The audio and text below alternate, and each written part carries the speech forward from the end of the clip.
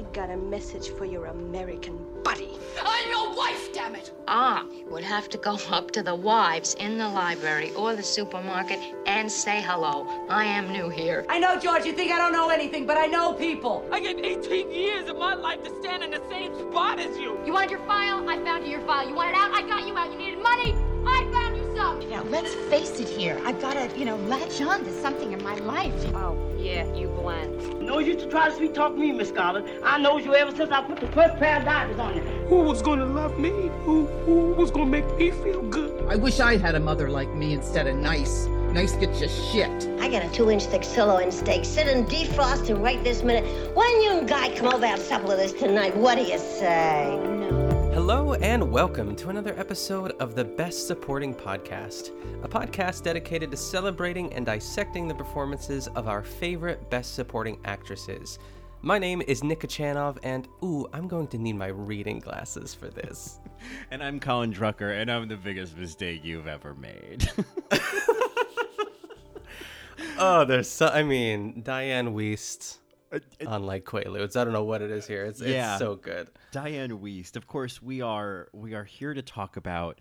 I think it's fair to call it a controversial, or at least a charged movie. The recent I Care a Lot, yes. Which congratulations, previous Best Supporting Podcast alum Rosamund Pike for your Golden Globe.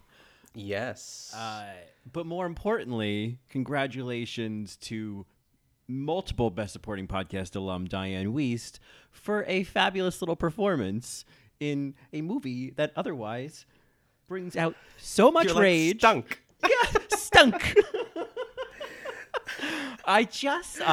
Anyway, I've been going on. How are you? I'm good. We didn't record last week. It was just this perfect storm of lower back pain and just like work crap. That just like for both of us. No, you didn't have the lower back pain, thank goodness. But No. It was just one of those weeks, but we're back. In the interim, I've just kind of been resting, and I was talking to Colin. One of the, the plights of having lower back pain is the thing you want to do most is just lay down with a heating pad, but it's in fact, depending on how bad your back is, of course, like you got to keep moving, which is, isn't that like Michelle Obama's initiative? Like just keep moving. Yeah, I feel like let's for move. like obesity. Yeah, let's move. Yeah, and I have been, and I will say, I feel better. Today was a little annoying. I was rolling out of bed, and I had one of those moments. But it's other than that, I'm just swell. How about you, Colin? Yeah, swell and swollen. Yeah, I'm good. Agree. Yeah, last week, apologies. We did have to take a week off. Life just caught up, and God only knows what you would have gotten as an episode between the two of us. Yeah. So yeah, it would have been. Yeah. Probably, I think it's actually for the better that we waited a week, especially talking about I Care a Lot, because I would have just sort of rage screamed for 90 minutes, and it would have been Beatrice Straight for 90 minutes. Yes, exactly. Which kind of sounds lovely now that I think about it, but maybe not lovely to listen to. So it all worked out for the best, and plus it means for this week's Best Supporting After Show, which will be out on Friday, we can cover the Golden Globes. So, yes. So it all worked out. I can't wait for that. Yeah. But first things first, let's talk about I Care a Lot. What was your before we chose this, I think I chose it. Were you aware of this movie at all? Like, where was this on your radar? No, I think one of our listeners tweeted about it as well. Yep. And I know that you mentioned it. You were like, I'll give it a watch. And so you watched it first and expressed a fair amount of rage. Yes. But also enough joy was in there to cover, at least talking about these two women, in my opinion, Diane Wiest and Rosamund Pike in these roles too. So I didn't know about it. For some reason, this title bugs me so much. I don't know why. Like, I get why it's called I Care a Lot, but I don't know what it is about movies that have like 4 words like that. Sometimes it makes perfect sense, but this does not roll off the tongue. I don't know what I would have called it instead, but I've just been thinking that's just a a mental note that I've been before the making. movie even started, you didn't like it. I care a lot. Well, speak for yourself. Yeah. I know. I feel like if you call a movie I Care a Lot, there are other movies like this too. You're opening yourself up to such like criticism, like I don't give a damn about this movie, in the reviews, especially if it's bad. But you're writing the headlines, certainly. Absolutely. It's interesting. So my overall thoughts, my hot take on this is, especially, I didn't rewatch it. Colin didn't rewatch it as well because we just couldn't. But I didn't hate this movie, but I didn't like the movie. I thought this movie could have ended. Also, there are going to be spoilers ahead. So if you have not watched this movie, it's almost impossible to talk about without spoilers, I feel, especially the ending. But I feel this movie could have had like some sort of alternate ending. Once she got Peter Dinklage in the hospital bed with like her like fabulous heels like on the edge of his bed, I was like, oh shit, this is going somewhere. That was amazing. And it should have just ended like right there. I feel like that could have been the end of the movie, and she would have won. And it's like this sort of like twist, almost like a horror movie, like Misery sort of situation where she has complete control of him. But if that happened, I would have set my house on fire. I at that point in the game where like, oh my God, she won again. I was like, this is, and meanwhile, Diane is in a psych ward. I mean, we haven't checked on Diane in a while. That's what I've been saying the whole time. Yeah. Yeah. Because I did think that's where it was going to end, was like, this is a spoiler sort of, but the movie Run with Sarah Paulson, with her daughter in the wheelchair, yes. Great movie. Kind of gave me all of the like catharsis and like, even though there were moments of frustration, like you got those moments of like, fuck you, Sarah Paulson. But the ending, I won't spoil the ending, but the ending is like a similar version of what you're talking about here, except in the protagonists, like the protagonist wins, and I was like, oh my God, I could get together with that, where like she becomes, incapacitated and then suddenly, I don't know, in some way they then become her guardian. But the idea of this movie ending with her becoming his guardian and then just continuing this grift, I just couldn't. It was like, there are limits. Yeah. Yes, I think so too. I would say, to add to that, maybe that wasn't the best one, because I was talking to Keon about this last night. I would say I would have her in control of him, have something sort of play out for the next 10 minutes, and some like major twist where Rosamund Pike, like it switches, so Peter Dinklage could be in control, and she would get like a taste of her own medicine, so to speak. The crazy thing about that, because I'm like, yeah, I want him to win, and then I'm like, wait a minute, he's in the Russian mafia. He like, I know, root for? He cut off someone's fingers with a bread knife and then buried her under a Jimmy John's. Like, it's remembering that, like, oh no, why am I rooting for him? He's worse than her in some ways, and I think that was maybe the challenge of this movie, was like, there's no human in the room to kind of align with. Like, the closest really is Jennifer, but even in some ways you're like, well, she's kind of, in on the Russian mafia, so she's not totally innocent, Yeah. So going into this too, I want to break it down. What is... I hear that beeping in the background. Oh yeah, it's just my rage. Good. It's my rage alert. Yeah. It's my heart monitor. Down. Yeah. Calm down.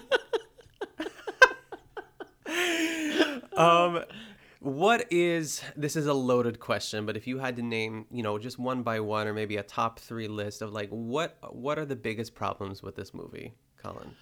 I think that it is not, and I don't think it needs to be, but it's not it doesn't give you kind of the enjoyable movie experience I think that we want from movies maybe right now. Maybe there's also a timeliness, and it's no one's fault. It's just kind of like how the cards kind of laid out. It's like, about a year into this pandemic, I do not need to be made to feel more angry or frustrated by what I'm watching to distract myself from the reality that is making me angry and frustrated, And so I think the pot's already boiling when I hit play. And so, which is probably why things that have, a sense of catharsis or are like just totally mindless are much more gratifying. So I think there's that of just like coming into it already feeling like, oh, I'm in no mood to see just bullshit just continue and not, be punished, I think sort of taking it out of that context, I've heard people say in reviews, like with Marla's character, that there's never a moment of humanity. We never really see like any vulnerability underneath. We never really get a sense, like there might be glimpses of it, but not enough to be like, okay, I'm willing to go on this journey with this awful human being, where because the movie, she's pretty much the main character. So I think there's that where it's like, you kind of have to go, it's like you have to go for a ride on a really bumpy road. And it's like, okay, well, I get it. This is the kind of journey I'm on. But like, boy, are there a lot of potholes, like, boy, is this not comfortable, Yeah. And then I guess like I feel, and maybe I feel like I've seen reviews, so many negative reviews, of people saying that there's just elements of this that just wouldn't happen, that are just like totally implausible. Like I think the idea of the judge just being like so stupid and, and like, but then I could also see like, well, there's probably some commentary there because I think the reality is like all of this in some form does happen. So like, whether the judges in those situations are as dumb as the one in this situation, maybe he's just meant to be an example of how this can get past the legal system so easily, Yeah, it's, I mean, I think the biggest thing for me was like, it was really hard to watch that scene where Diane Wiest was taken from her home. It's Diane Wiest and we love her so much. And like, we will talk probably about the Trixie and Katya We Like to Watch episode where they watch this. Basically, if you're not familiar with Drag Race, it's just two of the most popular queens of all time. Just watch this, all Netflix shows. I think it's made by Netflix. Yeah. And they just like, funny banter ensues. But this was one of their better episodes for sure. And a lot of their reactions, like Trixie was like, can this happen? Does this happen? Right. Like, just like her being taken out of her house. Like, it is despicable what she is doing. It's not even like, I don't know what it is about, like in mob movies, you kind of like forget about it because it's a movie, but it's still murder. But this is like worse than murder. I feel it's just prison. I don't know. And it really, really bothered me. It was hard to watch that. And so to root for someone who's doing that, it's like maybe, like in Breaking Bad, like he has cancer and he has to provide for his family. So he starts to sell meth and like produce meth, like there's some sort of element of like, you have to do this, or why are you doing this? I guess is a better question. There's some kind of like humanity-based motive underneath, whereas with Marla, we really just see like somebody who is just, a psychopath. A psychopath, yeah, who is just a psychopath who just, I mean, the only glimpse we get into like why she is the way she is like clearly she has a terrible relationship with her mother, because when Peter Dinklage threatens to kill her mother, she's like, fine, I don't care about that sociopath. And so like, okay, like there's a root here, but that's all we get, Yep.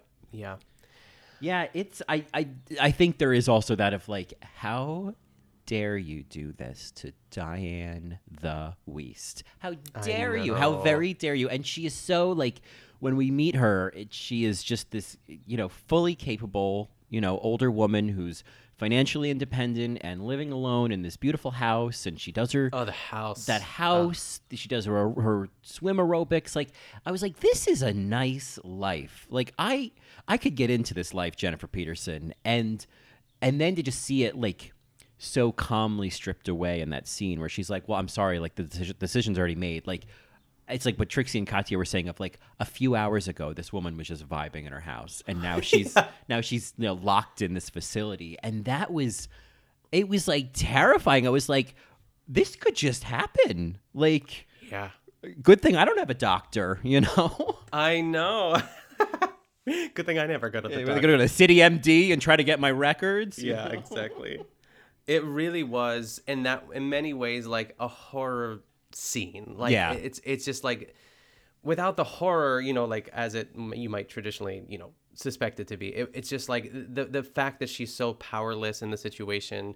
The police are on the road. She has no choice but to go. And like the way that Marla just like, she knows how to do it. She's done it so many times. Yeah, like this is just another, like, until it starts to go bananas, like this is just another case, and she's done this dozens of times before, and it's I mean, you know, the flip of it, because it is like I think also we're supposed to be frustrated, we're supposed to feel this, like, you know, all of this, we're supposed to feel this rage, and I totally get that. And I think, you know, we're supposed to have that feeling of like, does this really happen? This happens? How can this happen? Like, we're supposed to go there.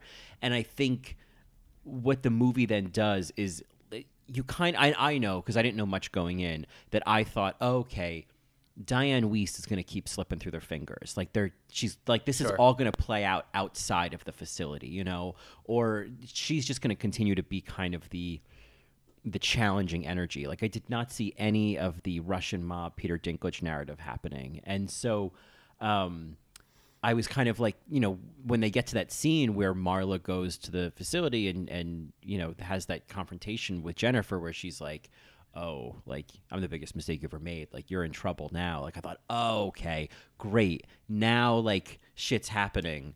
And then it just continues to be frustrating, and you continue to not get the justice you want. And really, there's no justice until the final, like, minute of the movie, you know? And so, like, I think that's what's challenging, is you're made to get angry about this in the first act, but then you get no resolution until 90 seconds before the credits. You get no catharsis of that anger until the very, very end. Yeah, if there's one thing about, like, the Russian mob, I'm pretty sure they'd make sure you were dead. Right. Know what I mean? Right. That's one of the things, like, as far as, like, what they did to her partner, Fran, played by Eliza Gonzalez. They basically just, like, beat her up so she was unconscious, and then they turned the oven on so she would just kind of die in her apartment. But they never made sure she was dead. Right. And Rosamund Pike makes a miraculous is like an understatement, like, recovery from she was underwater for like 6 minutes, Colin. Like, there was no way she would have survived that car. Yeah, and they like pumped like half a bottle of vodka into her. Like, it was just like, to not only wake up in that moment, but then be sober enough to get yourself out of that car. I mean, that's where the movie, because it's like the Russian mob part, once that kicked in, I was like, okay, I see this movie is going a different direction. I'll go along with it. Let's do it. Yeah. Let's do that. And then that scene happens where they get her, and then they stage her death, and her car drives into the river. I thought, okay, wow, where's the movie going to go now? They killed her.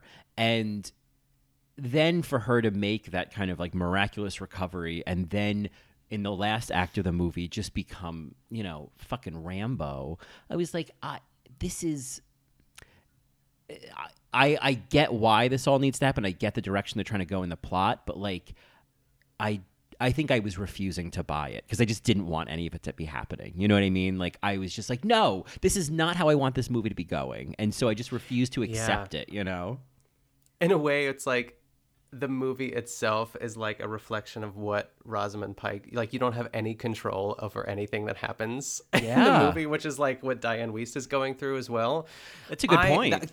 Yeah. And maybe that's, I don't know, maybe there's some, I don't know, bigger metaphor there. But anyway, that's what Keon's biggest, and I didn't even think twice about it, but Keon was like, how does she know how to like get the disguise and like get the tasers and like get the, you know, where is she getting all this from? She just runs a business. Like, who are the dark people that not dark people, who are the bad guys that, like, that have given her all this stuff? Like, we have no inkling that she's capable of being so like 007 about all of it. Right. It doesn't seem like she's needed to be in the past. She's always worked within the system. And so for her to suddenly be this like vigilante who can take down like, you know, a bodyguard and like, you know, it's like all of the ways in which she like, I don't know, just becomes unbelievably powerful in this movie. I think maybe kind of betrayed a more interesting narrative, because it's like, well, we've seen this before. Like, up until this point, we were kind of seeing maybe something more original, but then once somebody just kind of goes into like full, like, you know, full kill mode like this, it's like, okay, well, now I'm really like, not only I'm both like having to kind of have a huge suspension of disbelief, but also like, oh, okay, this is all kind of predictable now. You know, like it's it's sort of too much movie magic, and I think I would have been more interested in seeing, well, what would Marla do now within the system in which she works, you know? And we see that earlier when she, like, increases Jennifer's drug dosages and tells Sam, you know, the head of the facility, like, you know, give her an amphetamine at night, give her sedatives during the day, like, no games. Like, that was really interesting. So it's like, oh, this is how you get really insidious within the system and continue this. But, like, now that you're wearing the, you know, the big glasses and the wig, and you got the taser, and it's just like, okay, this is the Dana Carvey. The Dana Carvey entrance. Yeah, totally. A little Dana Carvey, a little present day Drew Carey. Yeah, it was just, I don't know. I think you make a good point that, like, we are kind of meant to feel like, oh, you know, she just keeps winning and I have no control. And we are kind of really put into like a state of empathy around someone like Jennifer and all the other people this has happened to. Yeah, I go back and forth of like whether or not Fran, her partner, should have like died, like to see what the motivation would be then. Like obviously she'd still do the same thing because really Fran wasn't really involved. Well, she helped her like get Peter Dinklage's like body out in the middle of nowhere, but like she's not really involved in a lot of, I mean, she's involved because she's, you know, directly, you know, in a relationship with her, but also I didn't know. It's crazy that they both survived that, like their initial sort of attack when they should have like easily been killed, or Fran should have easily been killed. I could see why Marla had to survive and, you know, swim out of that like 50-foot like lake. Right, because there was 20 minutes of the movie left and they needed to do something. But I fully expected Fran to be like, okay, well, you know, that... Or held hostage or something. Right, I don't right. know. It seemed strange that they just kind of like left the job undone of like, well, we'll just turn the gas on, we'll knock her out. This should do the job. You know, like I maybe would have expected them to wait until the apartment blew up, you know? Yeah, it's all a little too late at that point too. It's like, okay, the apartment's blown up, and you know you just made it out in time. We get it. Right. It was all a bit of perfect timing. And in terms of, I mean, because I guess there would have been the possibility. Now I think her is it Aiza? Not. I'm probably pronouncing it wrong, but it's Eliza. No, it's Eiza. Oh, shoot. I mispronounced that then. That's Dang. Okay. Eiza. I mean, I'm probably not pronouncing it. But in any event, I am not super familiar with her. But she didn't, like, performance-wise, I was like, she made, like, no impression on me. And I don't know if, like, maybe the character just isn't given much to do until, like, the very end. But, like, she was so below the radar for me in this movie. And I don't know why. Like, she just didn't read to me at all.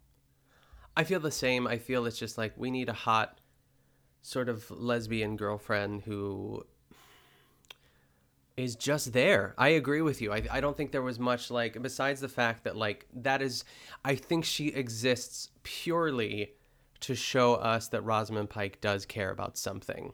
Sure. And that does love something. And to maybe give us a little dose of empathy, I guess, like when she goes back to save Fran, like, you know, and then they kind of team up, and or maybe it's just to give her a little bit of edge that she's a lesbian. I have no idea. Right. And I guess, just to give her, you know, an accomplice. But that was the one thing I took away, was like, oh boy, that for you know, a female character in a movie, boy did I not notice her, you know? Like, that's usually not what happens. I mean, I was obviously kind of rooting for her. Yeah, and like obviously, it's great to see, you know, sort of the casual way they have, you know, lesbian main characters in a movie. That's great. All for that, but I guess I just wanted to see, like, I think maybe the challenge was like, well, we don't really know much about Marla, and we know like nothing about her, you know? Like, I think that was the challenge. Is like, if these are kind of the people that we're following through this, if their objectives and intentions are the ones we're watching play out, like, I wish I knew more about who these people were, you know? Yeah, I agree. Can we talk about Chris Messina? Yes, we absolutely can talk about Chris Messina. As Dean Erickson, which sounds like a porn name if I've ever heard one. Absolutely. I'd be shocked if it wasn't. Chris Messina is, I think because I remember seeing him first in like 6 Feet Under a million years ago. Yes. You And see his butt. Yes, and I think that must have done it because ever since he is like top of my list of like, I feel like such like an old biddy of like celebrity crushes, but like, Yeah. I can't think of another way to put it. Like that's what it is. Yeah, of course. Yes. I mean, have you watched the Mindy Project? I've seen bits and pieces of it, so I know that I feel like you'd like it. I mean, it's not like a go. I mean, everyone is just saying go watch this nowadays, but he's really sexy in it, and he plays kind of like the Staten Island sort of like Catholic guy who like eats pasta, and he's perfect. Oh my God, really I'm sliding right out of my chair right now. I know. So he's so handsome, and I love his scene. Yeah. Both the courtroom scene and just the initial like confrontation. I just love watching him act. I think he's a really talented guy.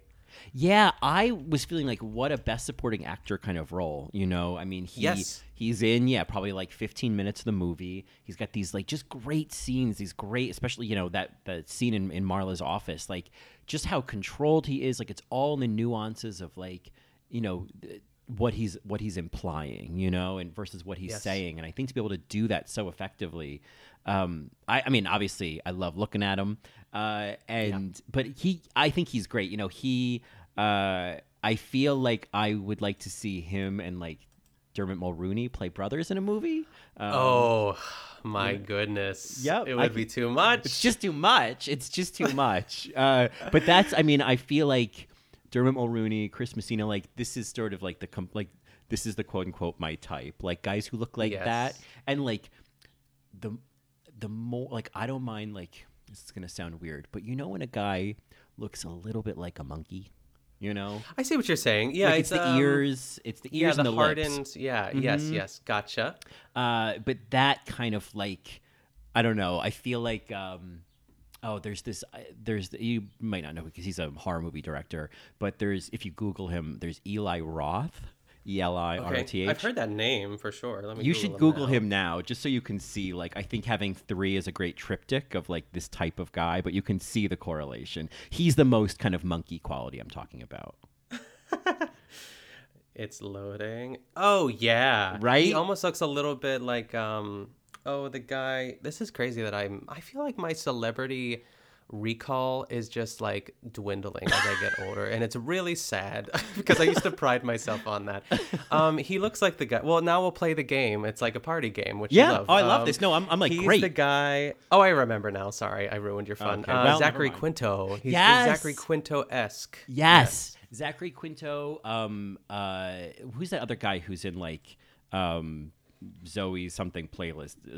Skylar Astin. Oh no, it was like Zachary Levi. Oh, no? Zachary Levi. Zachary Levi. He was in Chuck, and he was in Shazam, and he was also in.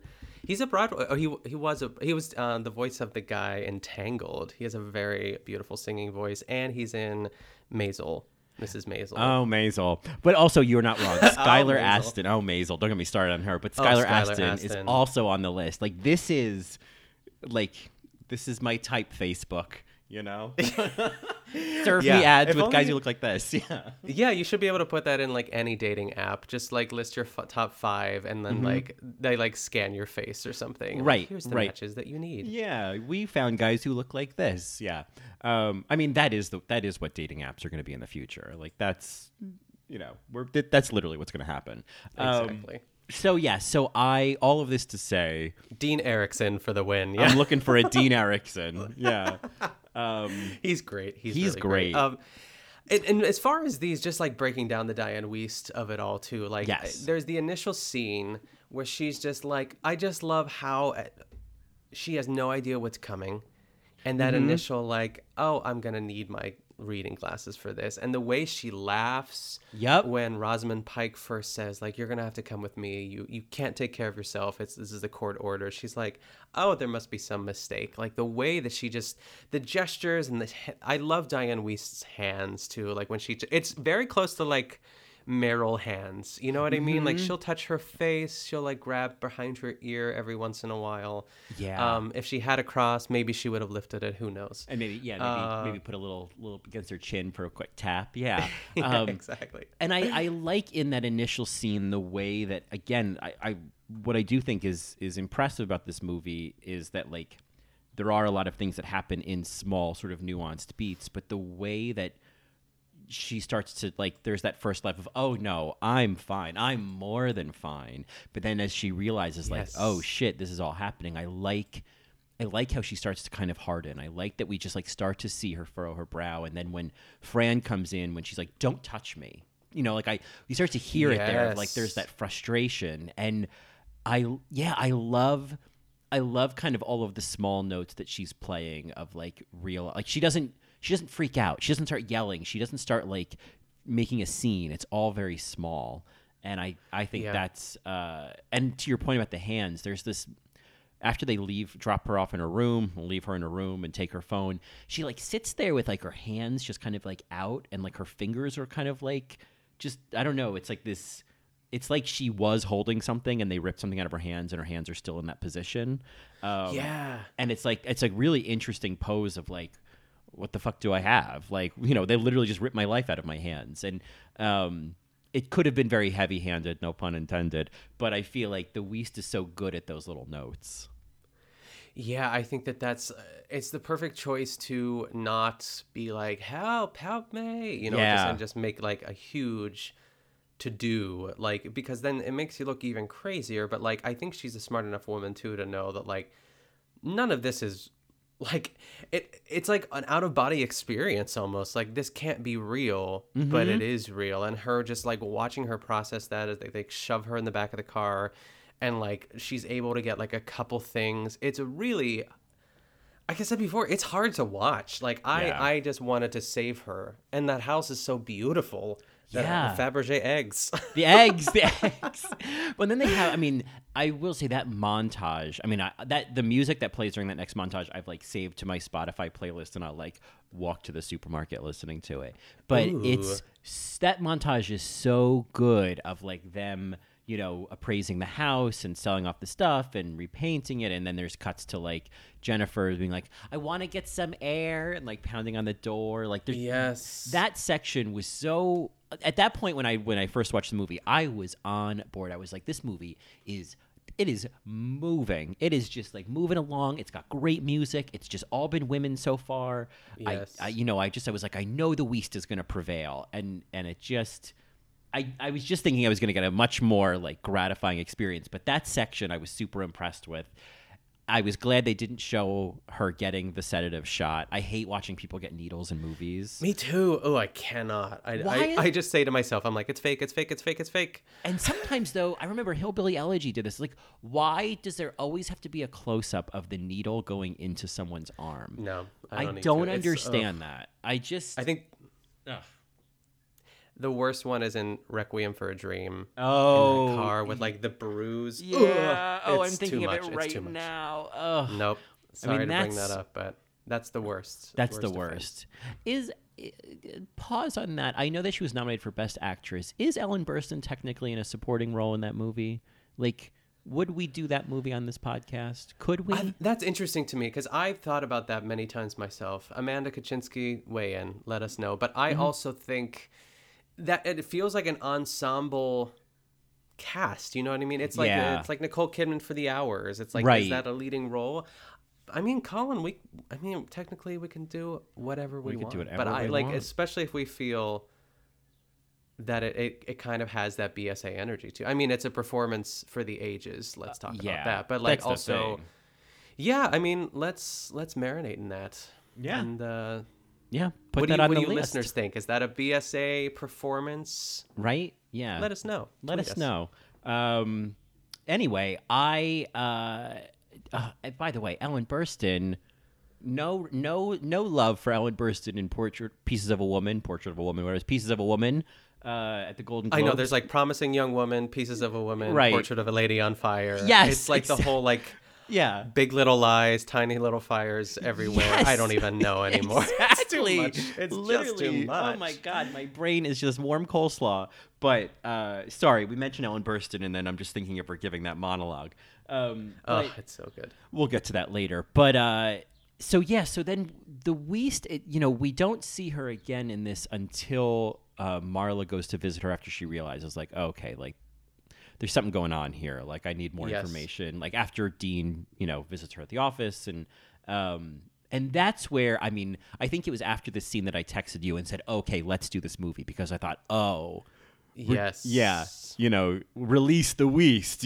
It's like, oh, we're gonna get it from the Wiest, because she has that great scene where Jennifer is all drugged up, but then I has that moment of clarity of like, oh, like, you're fucking with the wrong bitch right now. He'll kill you next. Like, the way that she just knows, and she's so great at playing like incoherent, drugged up on who knows what, but still kind of like the way she says, "You're a robber." Yeah. And she says, "No, I'm your guardian. I'm a guardian robber." Like, I love that. I was grasping at those moments of her having clarity, I love when she's like, what's the date? Oh, last week was the 8th. And then she just starts laughing and puts her hand in her face in her hands. And you're like, okay, what's going on? And like, nobody, and then it's that moment that she looks up and then says, "Oh, I'm the worst mistake you've ever made," or like, "You're in a lot of trouble." Whatever she says at that point that was like, then I texted you. I was like, yes, we're doing this movie. Yeah, I mean, watching Trixie and Katya during that too, like, the way they reacted is the way that Keon and I reacted when she said, "Have at it, you little crock of cunt." Oh, that was crazy. Same. Well, and I just, like, that moment was, I mean, incredible. Like, the line delivery of that, "Have at it, you crock of cunt." Like, just that CK sound is so, like, RuPaul always talks about that, like, when it comes to like comedy, the punchline of having the CK, the Shaka Khan of the punchline is funnier, but it works in this situation too. But in terms of the Trixie and Katya video, like, watching two drag queens queen out on Diane Wiest, I was like, this is heaven. This is correct. This is what should be happening. So that was, I know. That was a nice layer to kind of see, oh my God, drag queens reacting to Diane Wiest. I'm home. I mean, make that a web series. Yeah, and it is. Yeah. But more of it. Yes, more of it. Yeah. I mean, was I sad that they didn't know that Diane Wiest had an Oscar or not? A little bit, but it's okay. Right. I'm sure that people chimed in on the comments. They'll let them know. The gays will let them know. Trixie, she has 2. I know. Keon didn't know that. I think he knew that she had at least one, but it's okay. That's fair. I think to be able to say Oscar winner Diane Wiest is fair. But the real joy is in 2 Oscars, both for Best Supporting Actress. Yes. Yeah. It's it's why we love her. It's why she is. I think she is actually the most discussed Best Supporting Actress on this podcast now. She might be. Yeah, we've done Bullets Over Broadway. We've done Hannah and Her Sisters. We talked about her in Parenthood, the year she was nominated for that. I'm sure she's come up other times. I'm trying to think of, like, the movie with Meryl and Candice Bergen. Let Them All Talk. Yeah. Let Them All Talk. Yeah, I mean, yeah. If we ever want to do Rabbit Hole, we could talk about her as the mother in that. Oh, yeah. Mm-hmm. That's great. We'll have to save that. We'll have to space it out. Yeah, absolutely. So, yeah, it also feels good to just kind of have the Wiest be really sort of, a patron saint of this podcast. The Wiest, Ann Dowd, Margot Martindale, room for all the saints. The Holy Trinity. The Holy Trinity, amen. Yeah. The Wiest, the Dowd, and the Margot Martindale, amen. Let us pray. Oh, God. Oh, it's good. A lightning bolt just strikes us down. I know.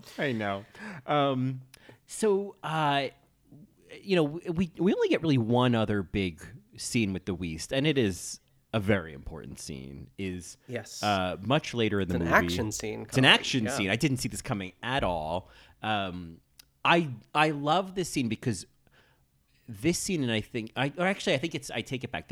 There's 2 moments with Rosamund Pike I want to highlight. Is right after this first scene with the Wiest, Marla goes to Sam's office, and of course, Sam is played by Mark from The Comeback, Damien Young. Yes, Marky Mark. Marky Mark. I love him. I'm working on.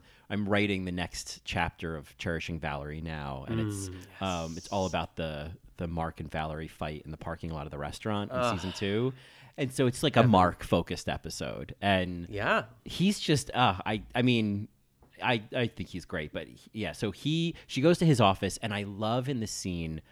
She is, while we don't see much humanity from Marla, I feel like we see like the desperation and the anger. We see her losing and like getting like being, and then that's when she's giving the orders of like, give her, amphetamine at night, give her sedatives during the day, basic food package only, can only leave a room for 30 minutes. And just the way that she doles that out, I was like, wow, this is like rewatching that scene. I was like, I have no regrets about, the Golden Globes we'll talk about, but like I'm okay with her winning because it really is a pretty incredible performance.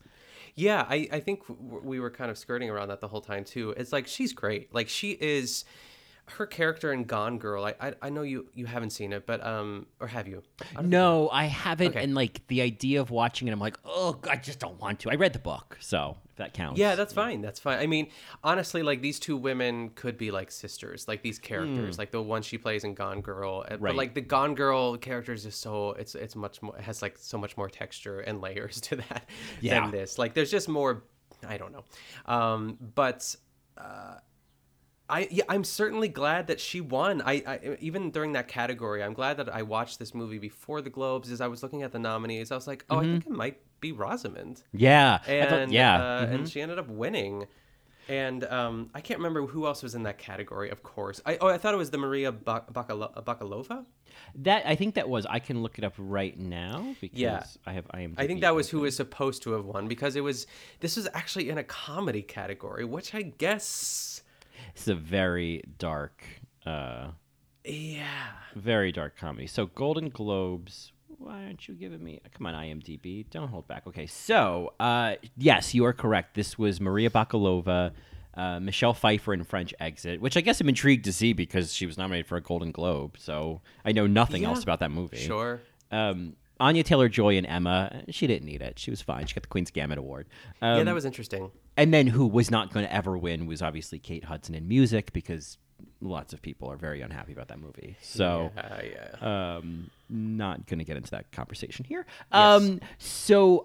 Honestly, once I know that the Maria Bakalova nomination and win would have been a thing, but I've spoken my piece on that. Maybe I need to rewatch it, but to quote Erin from The Office, I'm sorry, I just don't get it. I'm sorry. And I loved Rosamund Pike's speech where she was like, I guess thanks to the broken legal system in America for making a movie like this possible. I was like, yes. Amen. Yeah. I'm glad. I'm rooting for Rosamund Pike. I feel like she has in some ways, Colin, I know this is almost a crazy thing to say. There are certain angles of her face and just like the caliber of acting that made me think of like, she hasn't yet, I shouldn't say she hasn't yet proved herself because obviously she has, but I want like a really juicy role for her, but I feel like some Cate Blanchett vibes from her. I feel like she is on the brink of something really big. And I just really like her a lot. The only time we really talked about her was in Pride and Prejudice. And was she our BSA? Yeah, she was. I feel like she was. She was, yeah.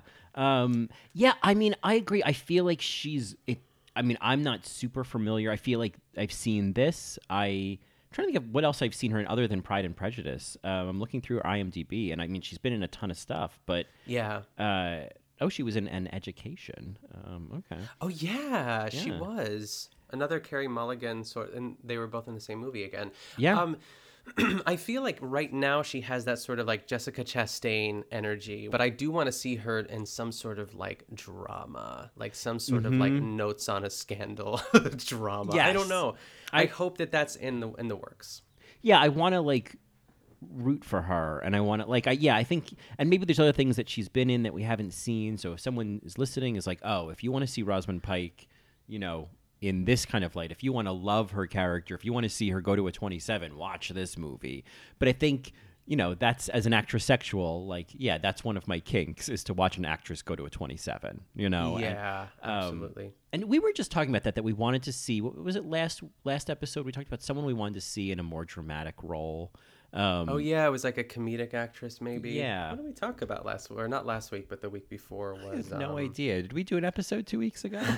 Where are we? Where am I? I'm like Diane Wiest on the patio. Yeah, just totally. Like looking. Yeah, I am like, I'm literally blanking. I'm looking now, too. Yeah. We did Jan, Melora Hardin. Oh, yeah, and maybe that's not who we were even... Or maybe it was. I think... You know who it was? Who?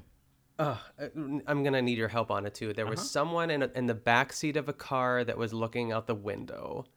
And we both caught that micro moment. Oh, my God. Yes. What was that? Wow.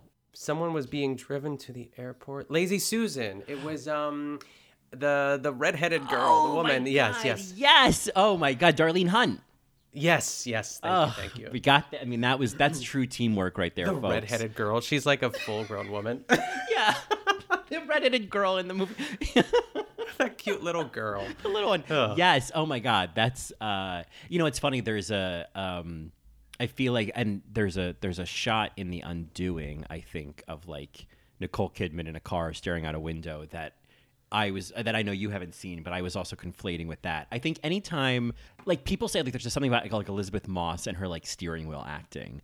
Well, I see anyone steering wheel acting and I raise them a backseat looking out the window acting. That is, there's some great, and that's a great example of that is in Lazy Susan. And I put out the call to other listeners. Backseat looking out the window acting. Yeah, it's a new subcategory. Yes. Yeah. Stare acting, cigarette acting, steering wheel acting, backseat acting. Backseat acting. A backseat actor. I love that. Backseat actress sounds like the name of someone. I don't know, a memoir that we backseat actress. I love that. Who would be a backseat actress? Oh God, I don't even know. I love it. I'm gonna think about it all week. Yeah. Well, speaking of somebody who rides in the front seat in this world, let's go back to the Wiest's, last big scene in the movie. Yes. When Marla confronts her again, and really, and this is also another great scene for Rosamund Pike. Is just the intensity, the we talk about smoke, cigarette acting, her vape acting in this movie. Oh my God, the vape! I've already looked it up on Twitter. There's someone who changed not their handle, but it's Rosamund Pipes. Rosamund Pipes. Rosamund. That's it. Rosamund Pike's vape pen on Twitter, because they changed their name. There's like 4 people that have done it so far. Of course. It's so funny. But yes. Rosamund Pipe is that's beautiful. That's beautiful. What she calls it. Yeah, this is my Rosamund Pipe.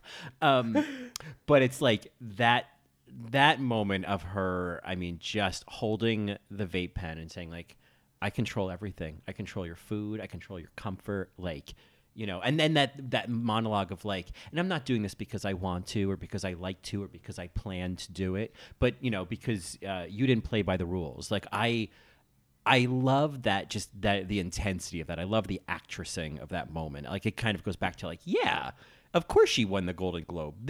We may hate Marla, but Rosamund Pike is selling the shit out of this performance. Oh yeah, she delivers. Yeah, she delivers. The haircut, just like this many is micro moments too. Yeah. What a Halloween costume, Oh yes. What a Halloween costume. The red dress, the haircut, the Rosamund Pipe. That's what I'm looking for. I'm looking for that in October, gays. I know. Yes.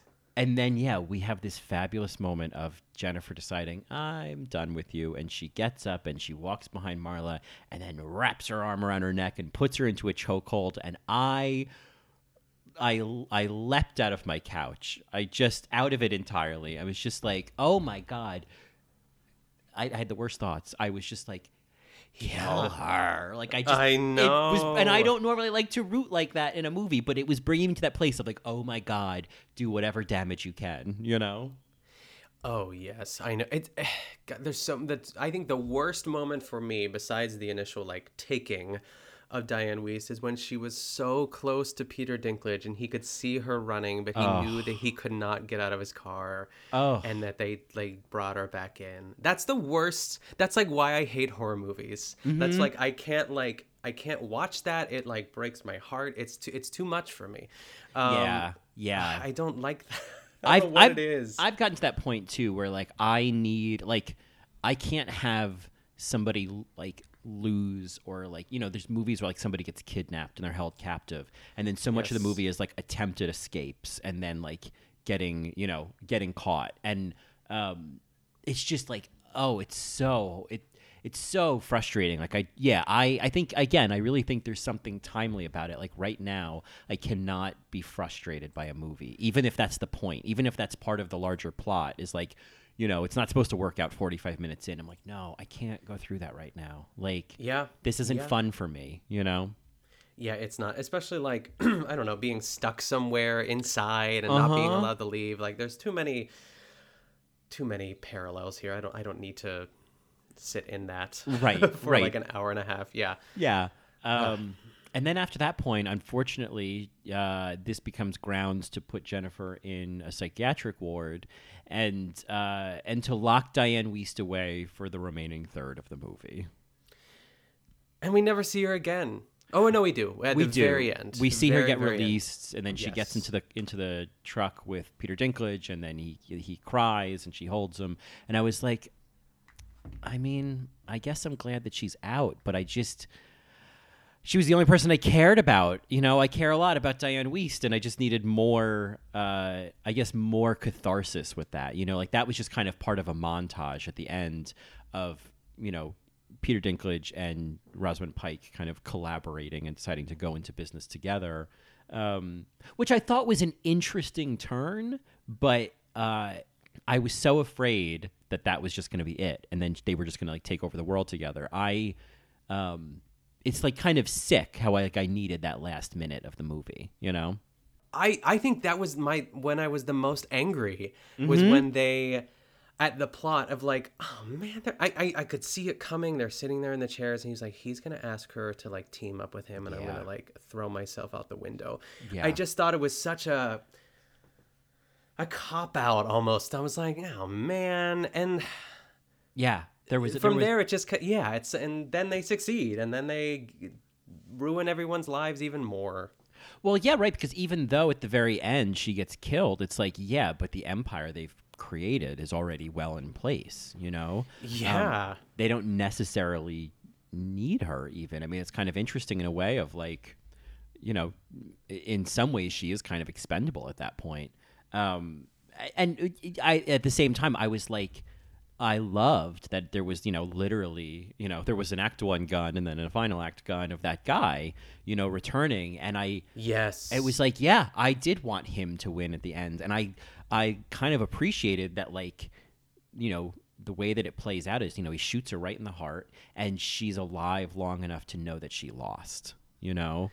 And I was just like, well, like it was sick that I was like, oh, this is so gratifying. I don't find it gratifying to watch someone get killed, you know, unless they're like a really, I don't know, like, you know, the villain in a slasher movie, you know, where they're not really, it's not really reality. You know, I think that's the difference is in a lot of horror movies. It's like, well, this is not really reality. And when like Jason Voorhees gets defeated, it's different. But this was like, I was glad to see that she was getting that kind of retribution in the end. But like, I also don't need to like watch a woman bleed to death in a parking lot, you know? So it's like a weird moment, you know?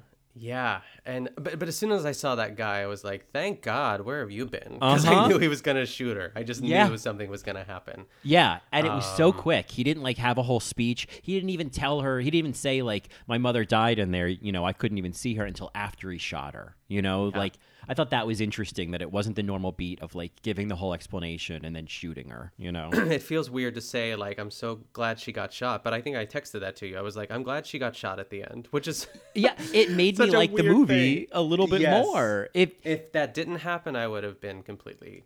Yeah, I think if that didn't happen, I would have said, "We're not doing this movie. I refuse. I refuse. I'm too mad."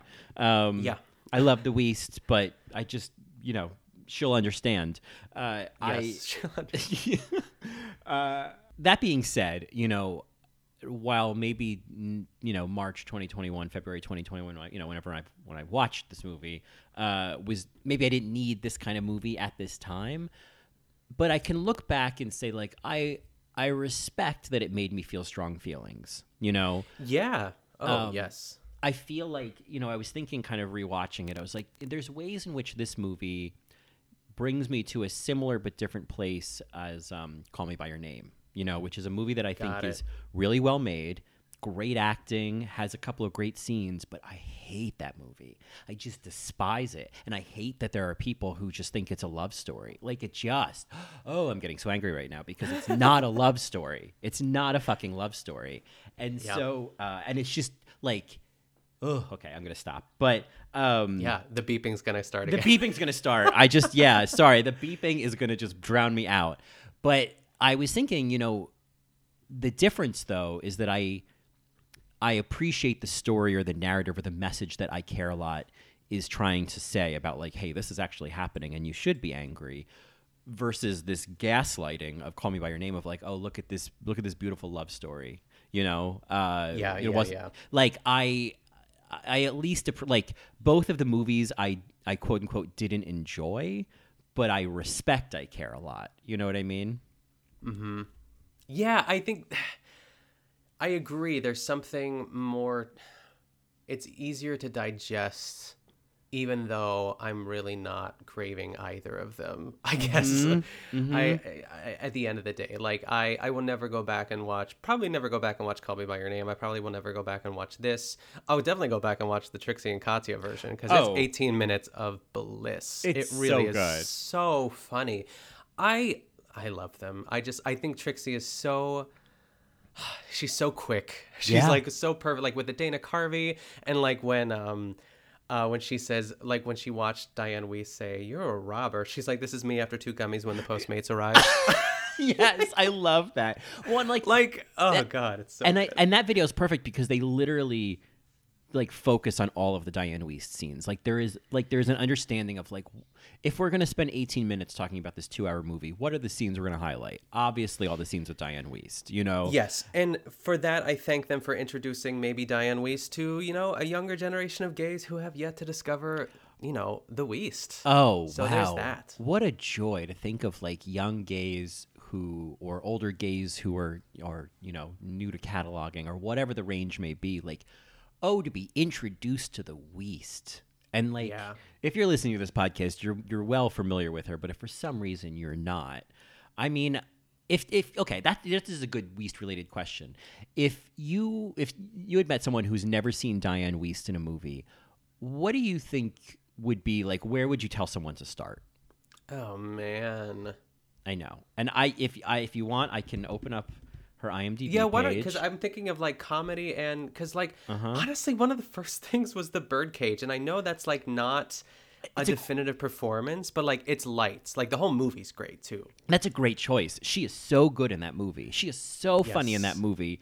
The way that she says, "Oh, Kevin," like it's yes, exactly. I mean, the fact that she like, you know, she has that amazing line of like wanting some, you know, just wanting somebody to like me best at the end. Yes. I mean, the fact that Diane Weiss could steal the movie, considering that she's in the room with Nathan Lane and Robin Williams and Christine Baranski, you know, it's like it's pretty incredible. But I would say you're probably smart to suggest The Birdcage. I would say she's great in Edward Scissorhands. That's a great, you know, introduction to her. Putting on that makeup, it's so great.